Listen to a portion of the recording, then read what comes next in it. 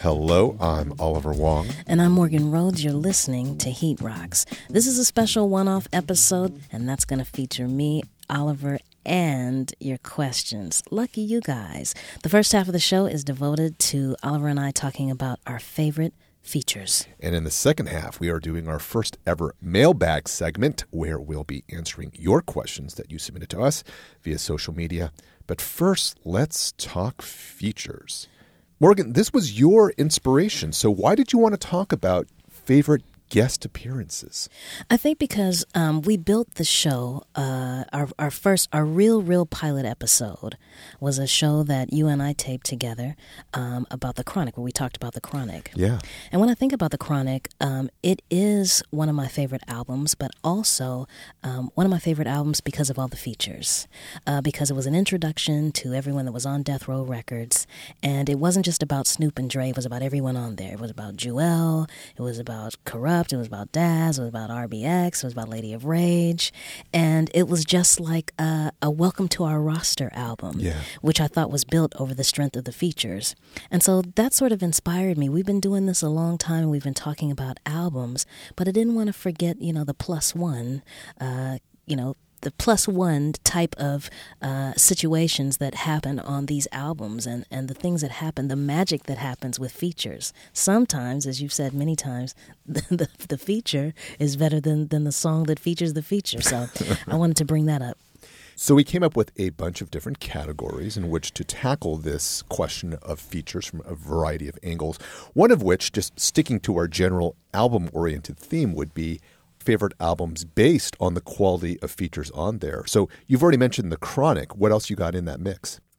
I think for me, and it was hard to narrow it down, but for me, it would be To Pimp a Butterfly, 2015, Kendrick Lamar.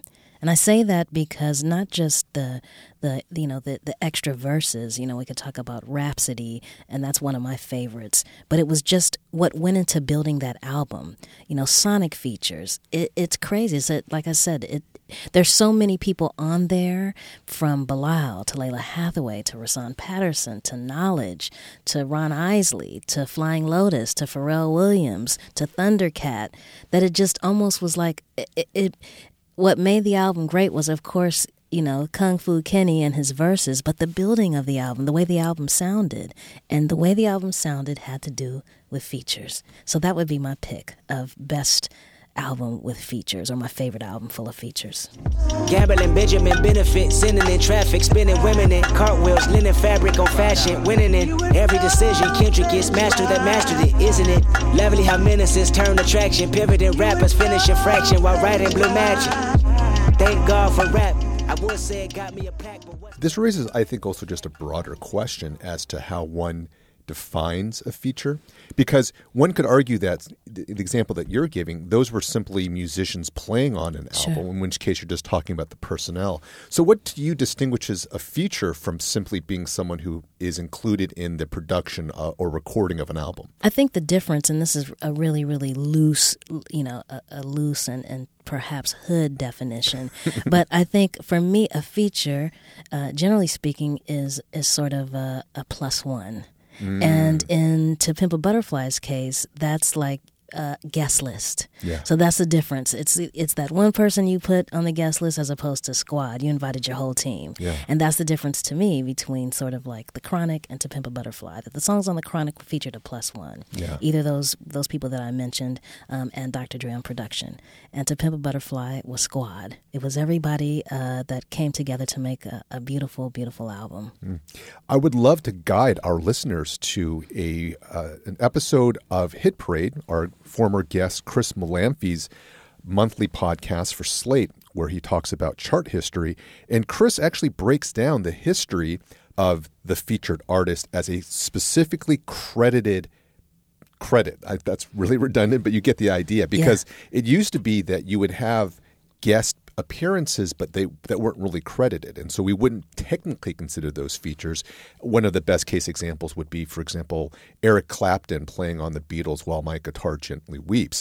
Had that song been recorded in 2018, it would have been the Beatles featuring Eric Clapton. Sure. But back in the 1960s, early 70s, that's just not how they did it.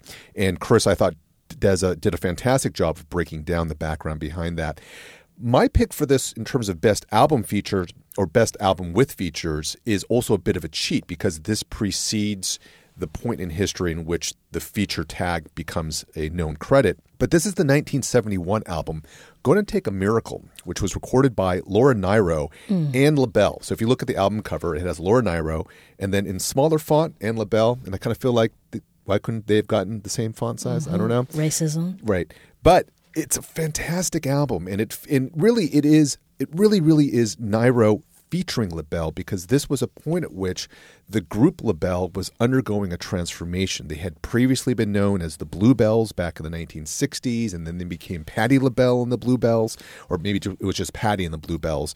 And then by the early 70s, they were simply LaBelle. And were really trying to reintroduce themselves and remake themselves out of this earlier girl group identity into something that was much more rooted in soul. And this album, even with Nyro singing lead, simply doesn't work without LaBelle on the backup and in the studio with her.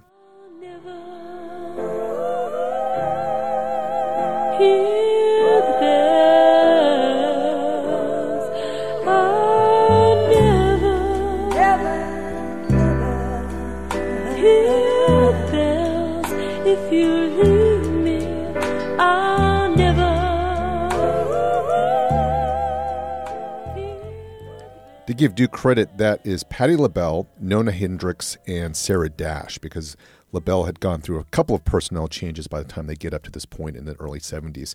In any case, you can hear just in that little clip how fundamental LaBelle is in working with Nyro to pull this song together. And the other reason why this album always comes to mind for me is because in a lot of ways it is the first, what you might describe as the first retro soul album, because these four women are singing doo-wop and R&B classics, mostly from the 1960s, a lot of Motown hits or Motown era hits. And the Bells, the song that you just heard, this was originally penned by Marvin Gaye, or co-penned by Marvin, and it sounds like it would have come from, 63, but Sure. It's actually from 1970, first recorded by the originals. But even by 71, it sounds like a cover song from an era past. Right. And Gonna Take a Miracle, of course, is rooted in paying homage to Motown of the 1960s, but doing it in the early 70s. But already that nostalgia has kicked in. I wouldn't have thought that it came from the 70s.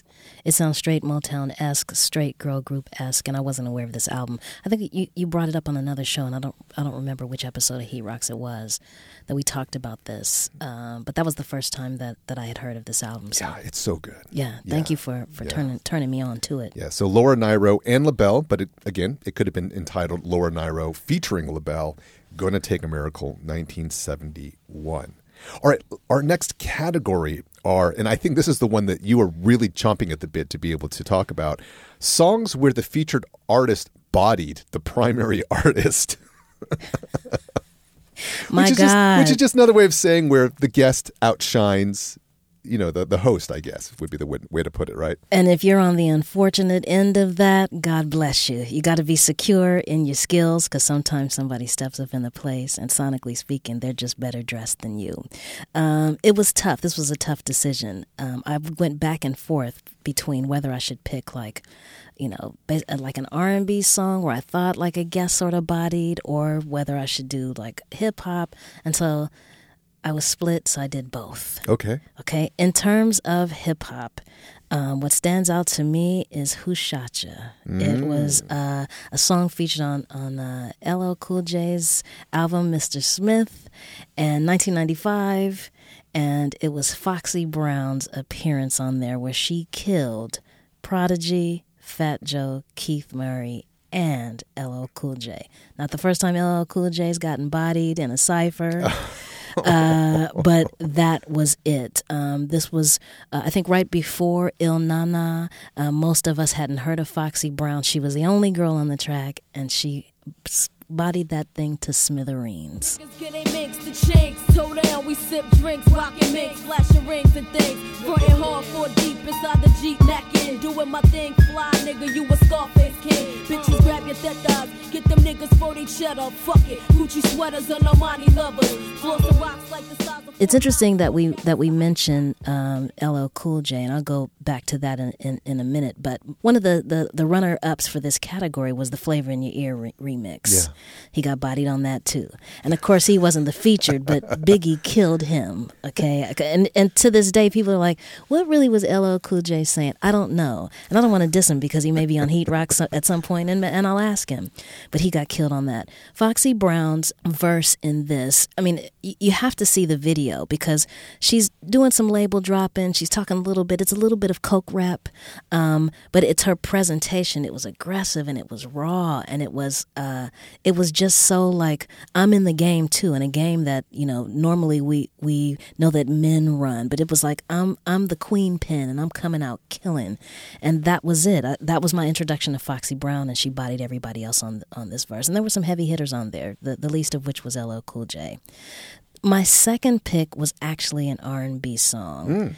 It was Luther Vandross, and it was Luther Vandross on a song called I Who Have Nothing, which is, I think, a remake of a Dionne Warwick song. And it is him and Martha Wash. And Martha Wash ran up in that thing, is all I can say. There are two times where I thought Luther Vandross may have gotten, you know, shined on a little bit by his singers. The other one was Cheryl Lynn, If This World Were Mine.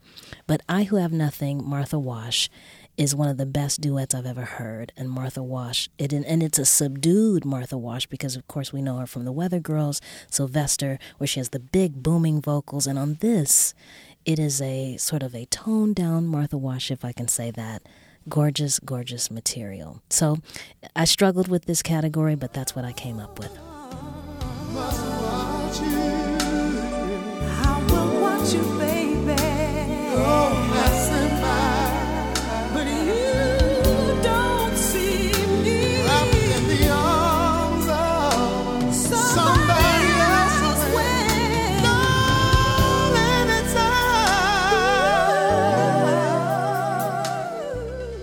It's funny that you bring up LL because when I was doing a little bit of research behind trying to figure out what I wanted to pick for this, I was looking up best guest verses, and LL features, or songs that LL is involved with, whether he is the feature or is the host, show up a lot. So, for example, there is Cannabis's guest verse on 4321, in which him and LL are basically dissing each other on LL's own track. But then LL does the same thing to EPMD on Rampage, which he was invited to guest on. So for whatever reason, LL seems to be kind of very centered here. I, too, though, certainly thought first and foremost about hip-hop songs. And it was hard for me to come up with one where I thought the guest was so much better than the host. You know, so I guess I didn't really take this question fully to heart, because the song that I went with, it's not that the host were bad in any capacity. And this was International Players Anthem by UGK. Ooh. Which would have been, if it never had featured the featured artist on it, it still would have been an incredible song. Sure. But then you ask Andre 3000 to open things up. And at least for me, I don't remember anything that happens after Andre's verse. So, I typed a text to a girl I used to see, saying that I chose this cutie pie with whom I want to be. And I apologize if this message gets you down. Then I CC'd every girl that I'd CC round town. And hate to see y'all frown, but I'd rather see her smiling. Wetness all around me, true, but I'm no island. It's also a reminder of, what is Andre doing? I mean, I'm sure he's got a nice bank account that he can just fall back on. He doesn't need to be out in the mix recording new music. But like, you just get invited to drop, I don't know, was that 16? Maybe it was like 12. It's not even that long of a cameo, and it just gold, with that track. And so that really does come to mind. And again, it's not because UGK fell, on their effort here. It's just that Andre's verse is so good.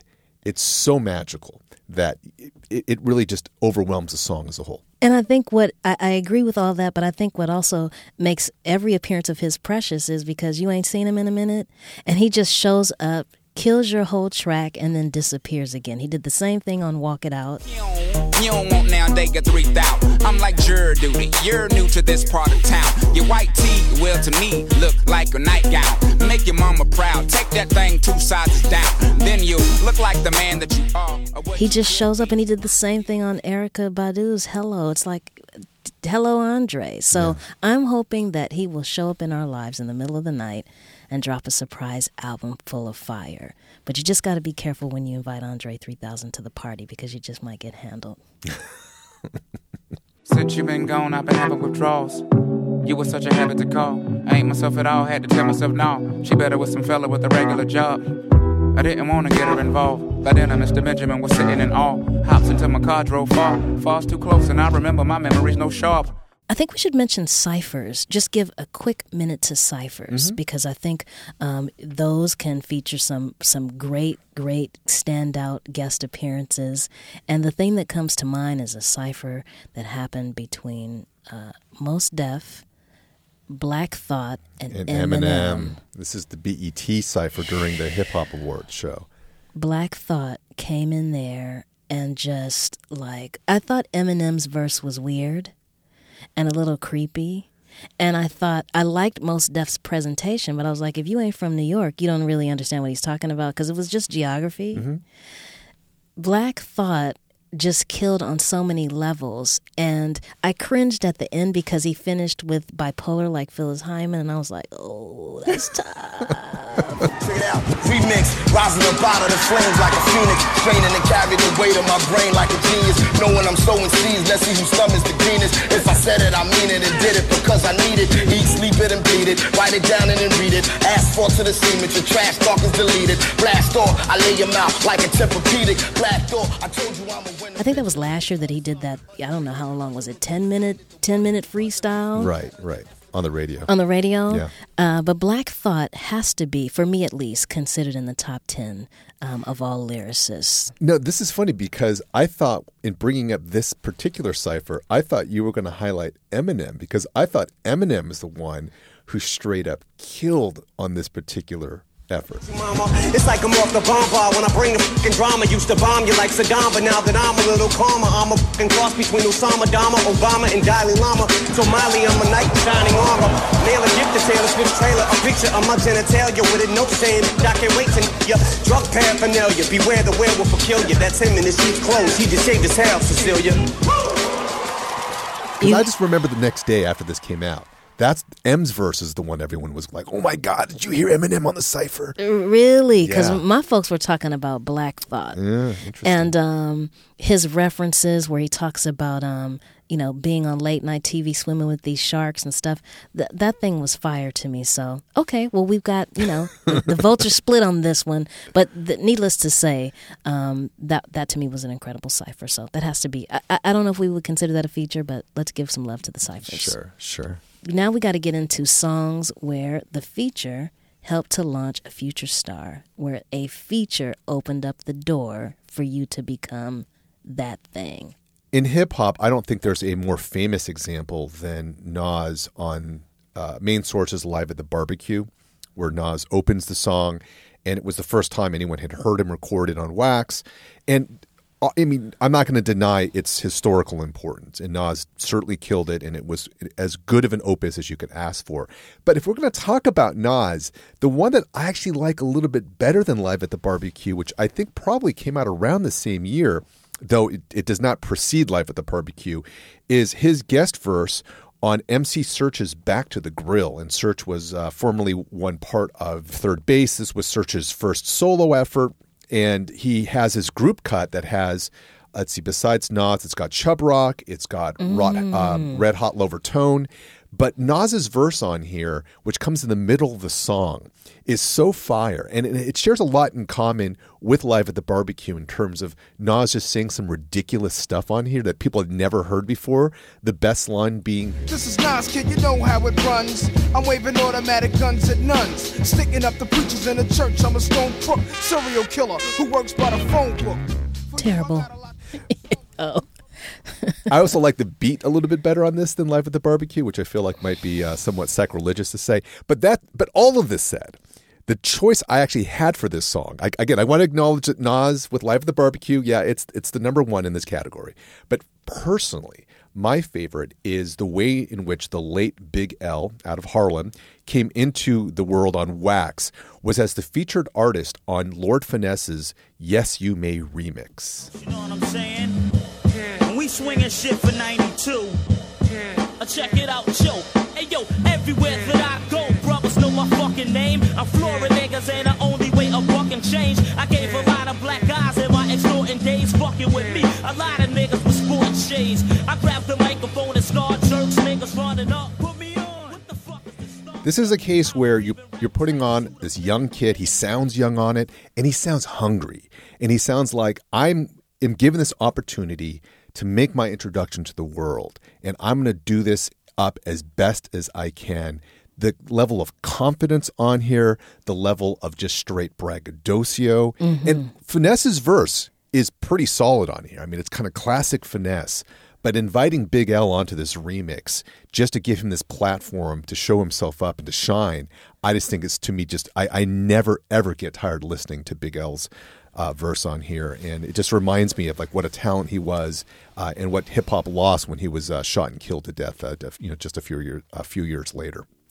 A star turn for me would be going back to 1993. It would be Super Cat, "Dolly My Baby," the Bad Boy remix featuring Biggie Smalls.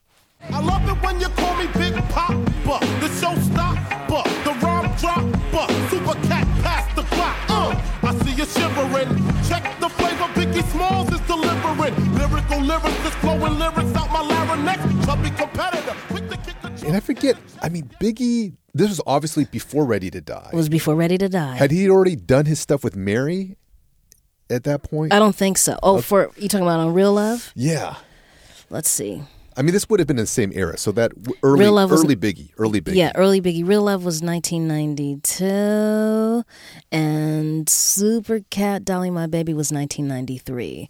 But I think this verse gave him shine. I think because of the video, you got Puff and Biggie sitting at a table, and Biggie just comes in. He's animated. He's got his own little, not only his verse, but he got his own little sounds. I love that song, Dolly My Baby, by itself. I think it's fire.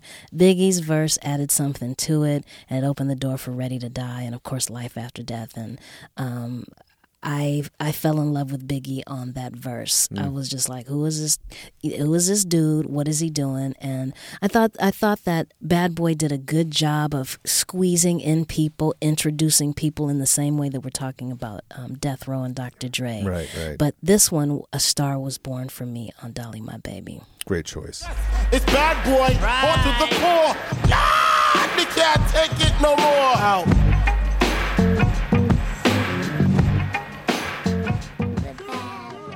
And it's time for your listener mailbag questions for us. So yeah, we decided to do this as a first ever mailbag segment where we took questions from all of you via the interwebs.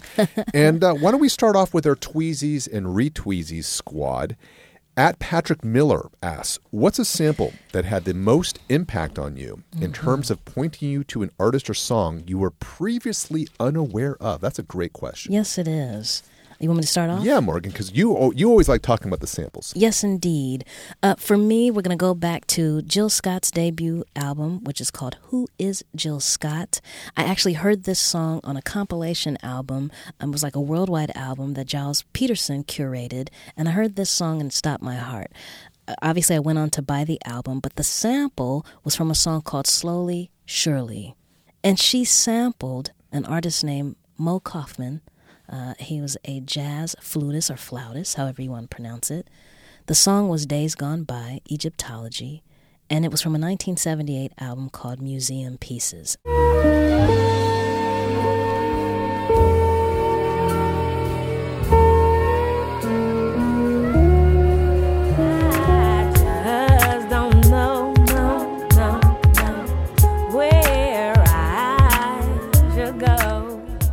I didn't know anything about him. I didn't pay attention to the sample at the time. It was a couple of years later when I was looking to place original stuff on the show that I was working on. So we didn't want to place the sample. We wanted to place the originals from the samples. And I went back, looked into this, and found out this whole backstory about Mo Kaufman, who was a Canadian flautist. He had some great albums, including one called Devil's Brew. My runner-up would be Crush on You, Little Kim, where that song sampled Jeff Lorber's Rain Dance.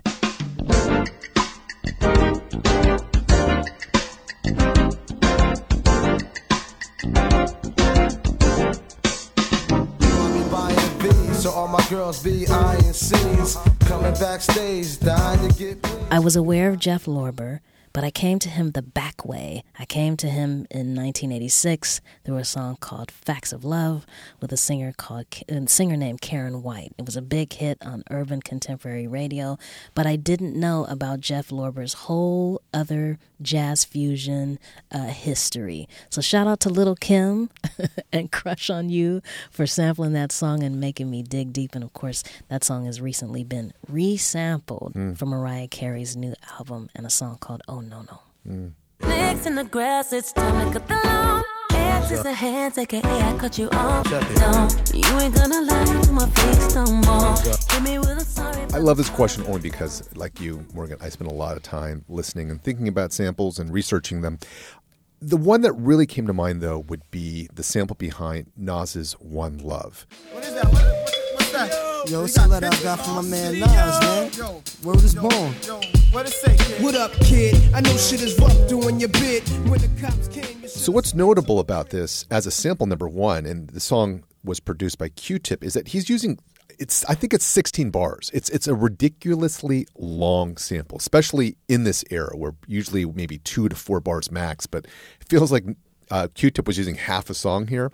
And as it turns out, this was taken from a much longer 4-part suite known as the Smilin' Billy Suite, recorded by the Heath Brothers on their Strata East album Marchin' On, which is semi-obscure by jazz album standards.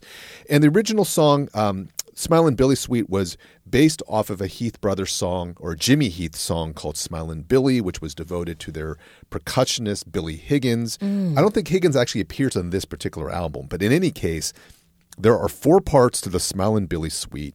The Nas sample comes from, I think, part 2 of the suite, and the entire 16-minute suite is incredible. And there's no way I likely would have discovered that Smilin' Billy suite if not for Nas's One Love. And this is a case where, as great as One Love is, and it's one of Nas's best songs, the sample itself, that the song it takes from, is of similar, if not greater, stature in terms of just like the majesty of it. And so there's other samples which I like hearing, and it's like, oh, cool, that comes from this. But it's not like I go back to the original sample and spend a lot of time with it, whereas I will never tire of listening to the Smilin' Billy suite.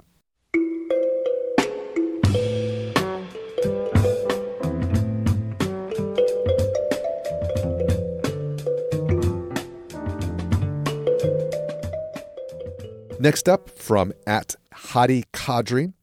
I've been watching a bunch of Tony Scruggs videos on YouTube lately. What would be your fave heat rocks based solely on background vocals? And certainly, I think in my case, the Laura Nyro and LaBelle example that I just talked about in the first half would fit.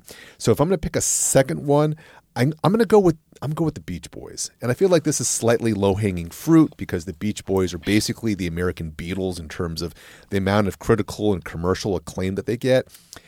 But that said, I still feel like that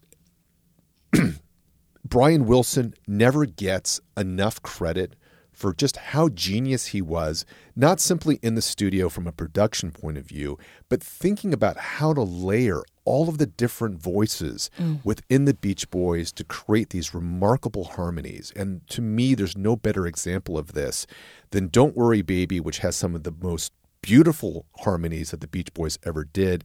But the role of the backup is really central here. And there is a stripped down version, which is just the vocals, where you can really hear how this interplay works.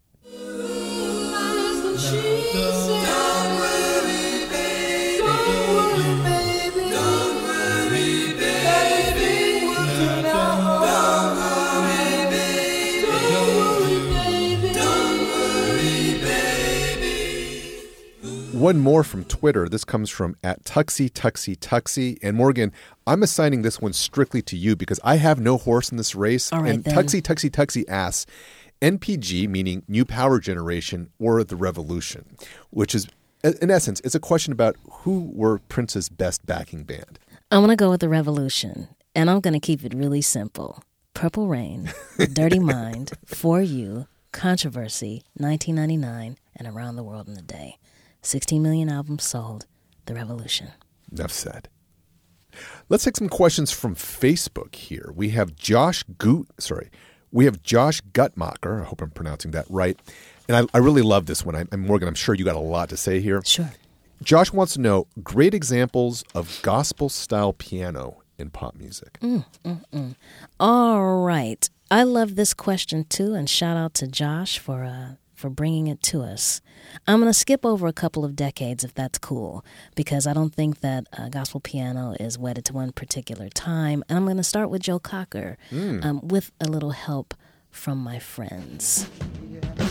Oh, baby, how all I need is my brother. I say I'm gonna get high.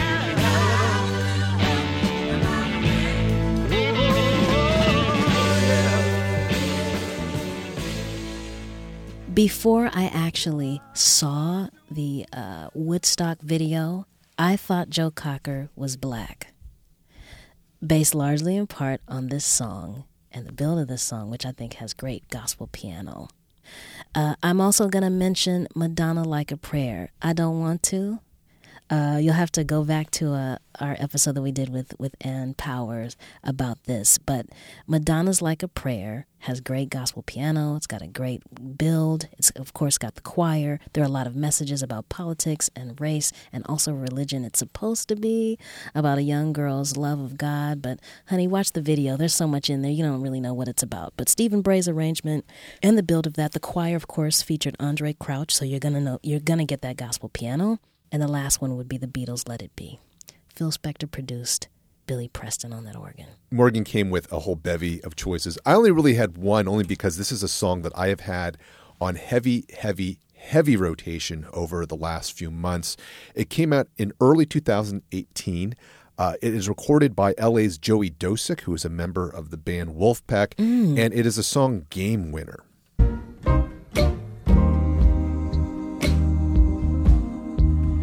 Fourth quarter, baby.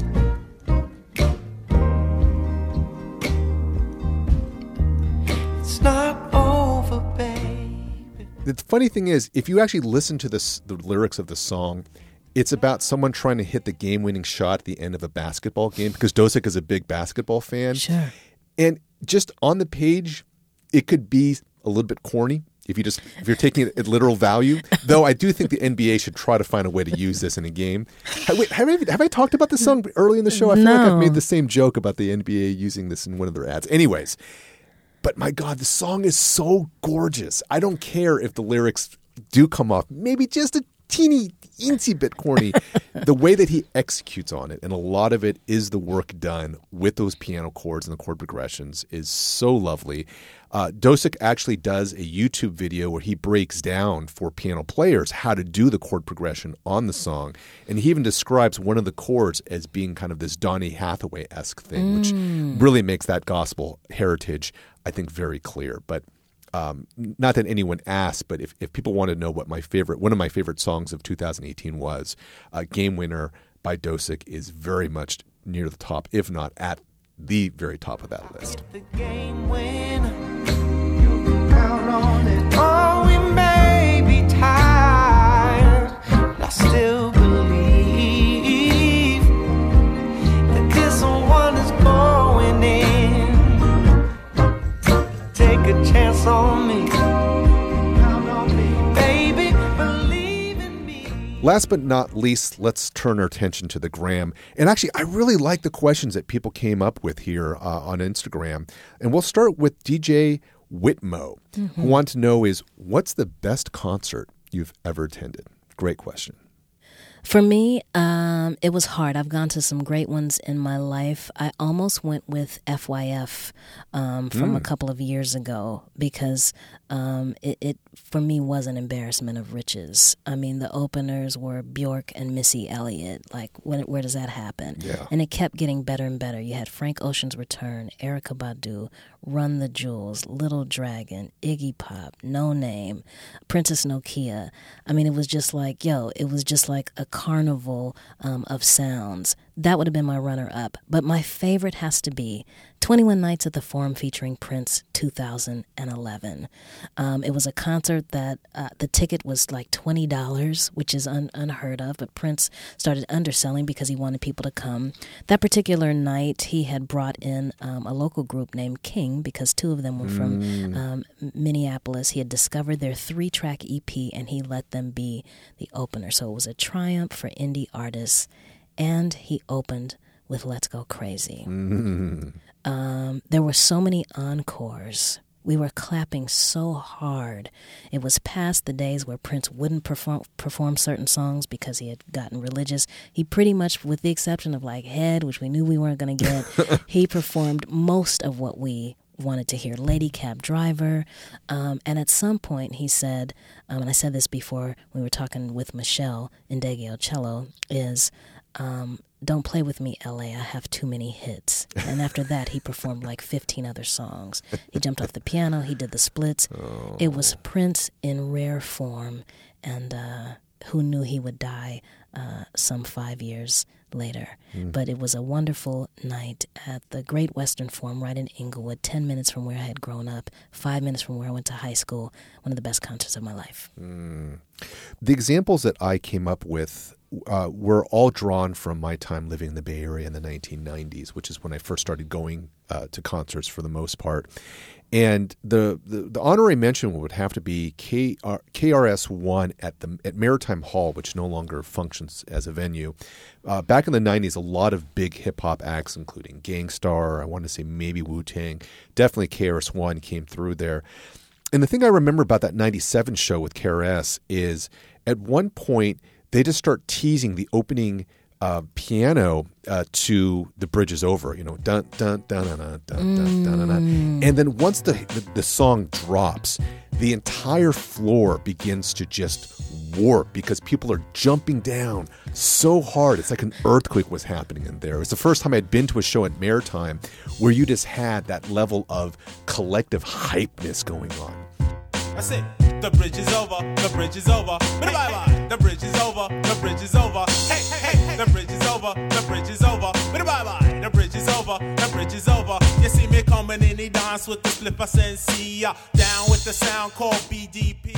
If you want to join the... But that said, I think my favorite concert was seeing the Roots for the first time. This was when they first came to the Bay Area. They performed at Bimbo's, which is in North Beach, in San Francisco. This was on January 29th, a Saturday in 1994. And the reason I remember this is not only was this just an incredible show, and I think if you talk to anybody from that era, that first Roots show that you went to would have been a revelation because we're not used to seeing hip-hop acts performing with a live band. Mm-hmm. And one of the things that you can do with a live band is you can improvise. Mm-hmm. And obviously the Roots were not necessarily coming directly off the dome. They clearly had rehearsed a lot, and they were a very professional group in that sense.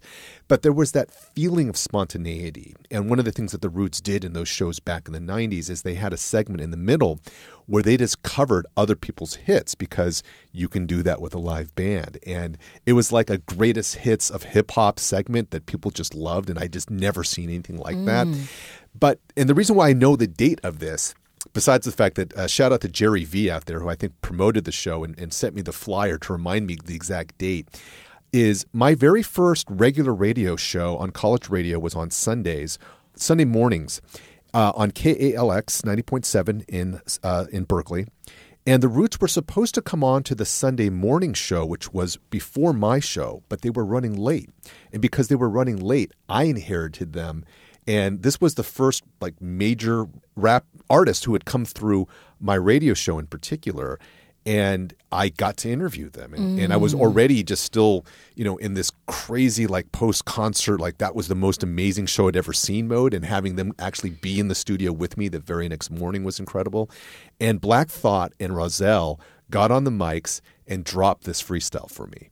Yo, come on, microphone check, 1, 2, microphone check 1, now it's time to let one brother just connect one style into the way that I just come, pow, yes I represent for Berkeley, firstly, there is not an MC that can hurt me, Black Thought, I established the fact that I'm the illest, the most realest, the top villain. Last question, this comes from, again, Instagram user at Spumante Carlo, and I do love this one.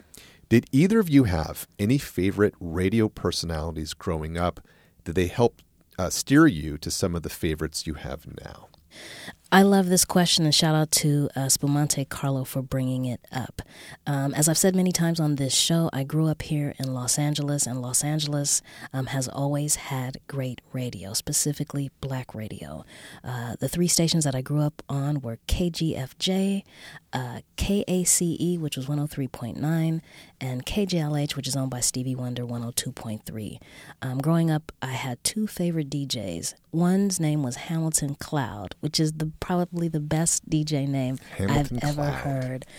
He played sort of rare grooves, jazz, and soul music, and he always ended his show with this song from Earth, Wind & Fire. Years has passed and a day, still we walk in a path that leads to the light. And he would always end his segment saying, he'd back announce his songs and he would say, this is just a reminder to keep it in the spirit. It was precious to me because Earth, Wind & Fire is my father's favorite group. That album where Spirit is featured on, one of my favorites, and it just made me feel warm and fuzzy as a kid. My second favorite radio personality was a brother named Easy Wiggins, also a great radio name, and he'd do a show called LA Sundays, 103.9. And Shaka Khan sang one of the little openings to the show. He had one of the best voices in radio, and I aspired to that. It was great Sundays. I would be able to listen to it. I was churchy, but after church, I knew I could put that on, and he put me at ease. The personalities that he led me to later, or those early influences, led me later to Garth Trinidad and Jason Bentley, 2 of the best, to me, tastemakers and curators in the game. Garth Trinidad, because he is the voice. He's got one of the best radio voices ever. And because he was at the beginning of breaking the future soul and the neo soul movement, as he's been on the air now 22 years. Also, as I was falling in love with dance music, coming out of Chicago House and into everything else, the early mid-90s to late 90s and then to the 2000s, Jason Bentley's Metropolis was there for me. Yeah, I feel very, very similarly as someone who grew up in LA in the 1980s. The DJs that I first really remember listening to, besides Rick Dees on Kiss FM, who, because he was the lead DJ on the biggest station in the area, Rick Dees was inescapable to a large degree. But the DJs that I really gravitated to in terms of my favorites were K-Rock DJs. And K-Rock is the alternative rock, modern rock station, which was wildly influential in the 1980s because it's where you would hear all the new wave stuff coming across the airwaves. And it was DJs like The Poor Man and Richard Blade were the names that I really remembered. But I think the DJs that had a bigger influence on me in terms of my own thinking as a DJ were the ones that I was listening to when I moved up to the Bay Area in 1990. And this would basically be just KMEL squad. You had King Tech, you had Sway, you had Joe Quicks, all of whom were part of that early wake-up show crew. And people who grew up in the Bay in the early 90s or in LA by, I think, the end of the decade will have remembered one of the greatest voices, which was Theo Mizuhara. Yes, indeed. Theo being the patron saint of Asian men with awesome voices. And so anytime someone compliments me on my radio voice, I automatically say, I'm just trying to follow in Theo's footsteps. And what? And what? You're watching TV, you're talking to your homie, you're talking to me, But what's the most important thing that you should be doing right now? Listening to 92.3 Beat. Damn. The Beat Summer Jam. Theo was a star here in L.A. Started in the Bay, though. Started in the Bay. At KML, and then came down to, was it 92.3 The Beat? 92.3 The Beat. Yeah. And he made those afternoons. Theo had people calling in, kids calling in. He'd be talking to them about doing their homework. He'd be charming the ladies. He was in the middle of the East Coast, West Coast beef, trying to be a voice of peace. He talked DJ Quick off the ledge one time on the air. Dated Don Robinson from En Vogue when he was in the Bay. Right. Had a feature in Waiting to Exhale, the film. So shout out to Theo, one of that's clearly and undisputed, one of the best radio voices in the game. And subject to a long mystery in terms of whatever happened to that dude. And I tried to get online to find out, and the most recent information I could find was all from about maybe 10 years ago. So didn't he go back on K-Day? Didn't he go on K-Day for a second? He was for a second. Yeah, for a second. But he's been off there for, I think, about 10 years. So, if anyone knows where Theo's at, let us know. I need to know what that brother's up to. For sure. And you can, please do come on Heat Rocks. If you resurface, we'd love to talk to you. 100%. That will do it for this mailbag special. And that was so much fun. I'm really happy that we did it. Certainly, if we didn't get to answer your question on the air, Morgan and I, hopefully by the time this airs, we will have actually gotten back onto social media to maybe answer some of those questions directly if we could. And we will, I think, bring this segment back onto a future episode. If you're listening to this and don't know how to find us on the socials, just as a reminder, we are on both Twitter and Instagram at Heat Rocks Pod. You can find a link to our Facebook group by going to our webpage, which is heatrockspod.com. And that's, of course, we will post show notes for every episode, including a track listing of everything that you've heard today and other goodies. Again, that's at heatrockspod.com. And that will do it for this special features and mailbag episode of Heat Rocks. MaximumFun.org. Comedy and culture. Artist owned. Listener supported.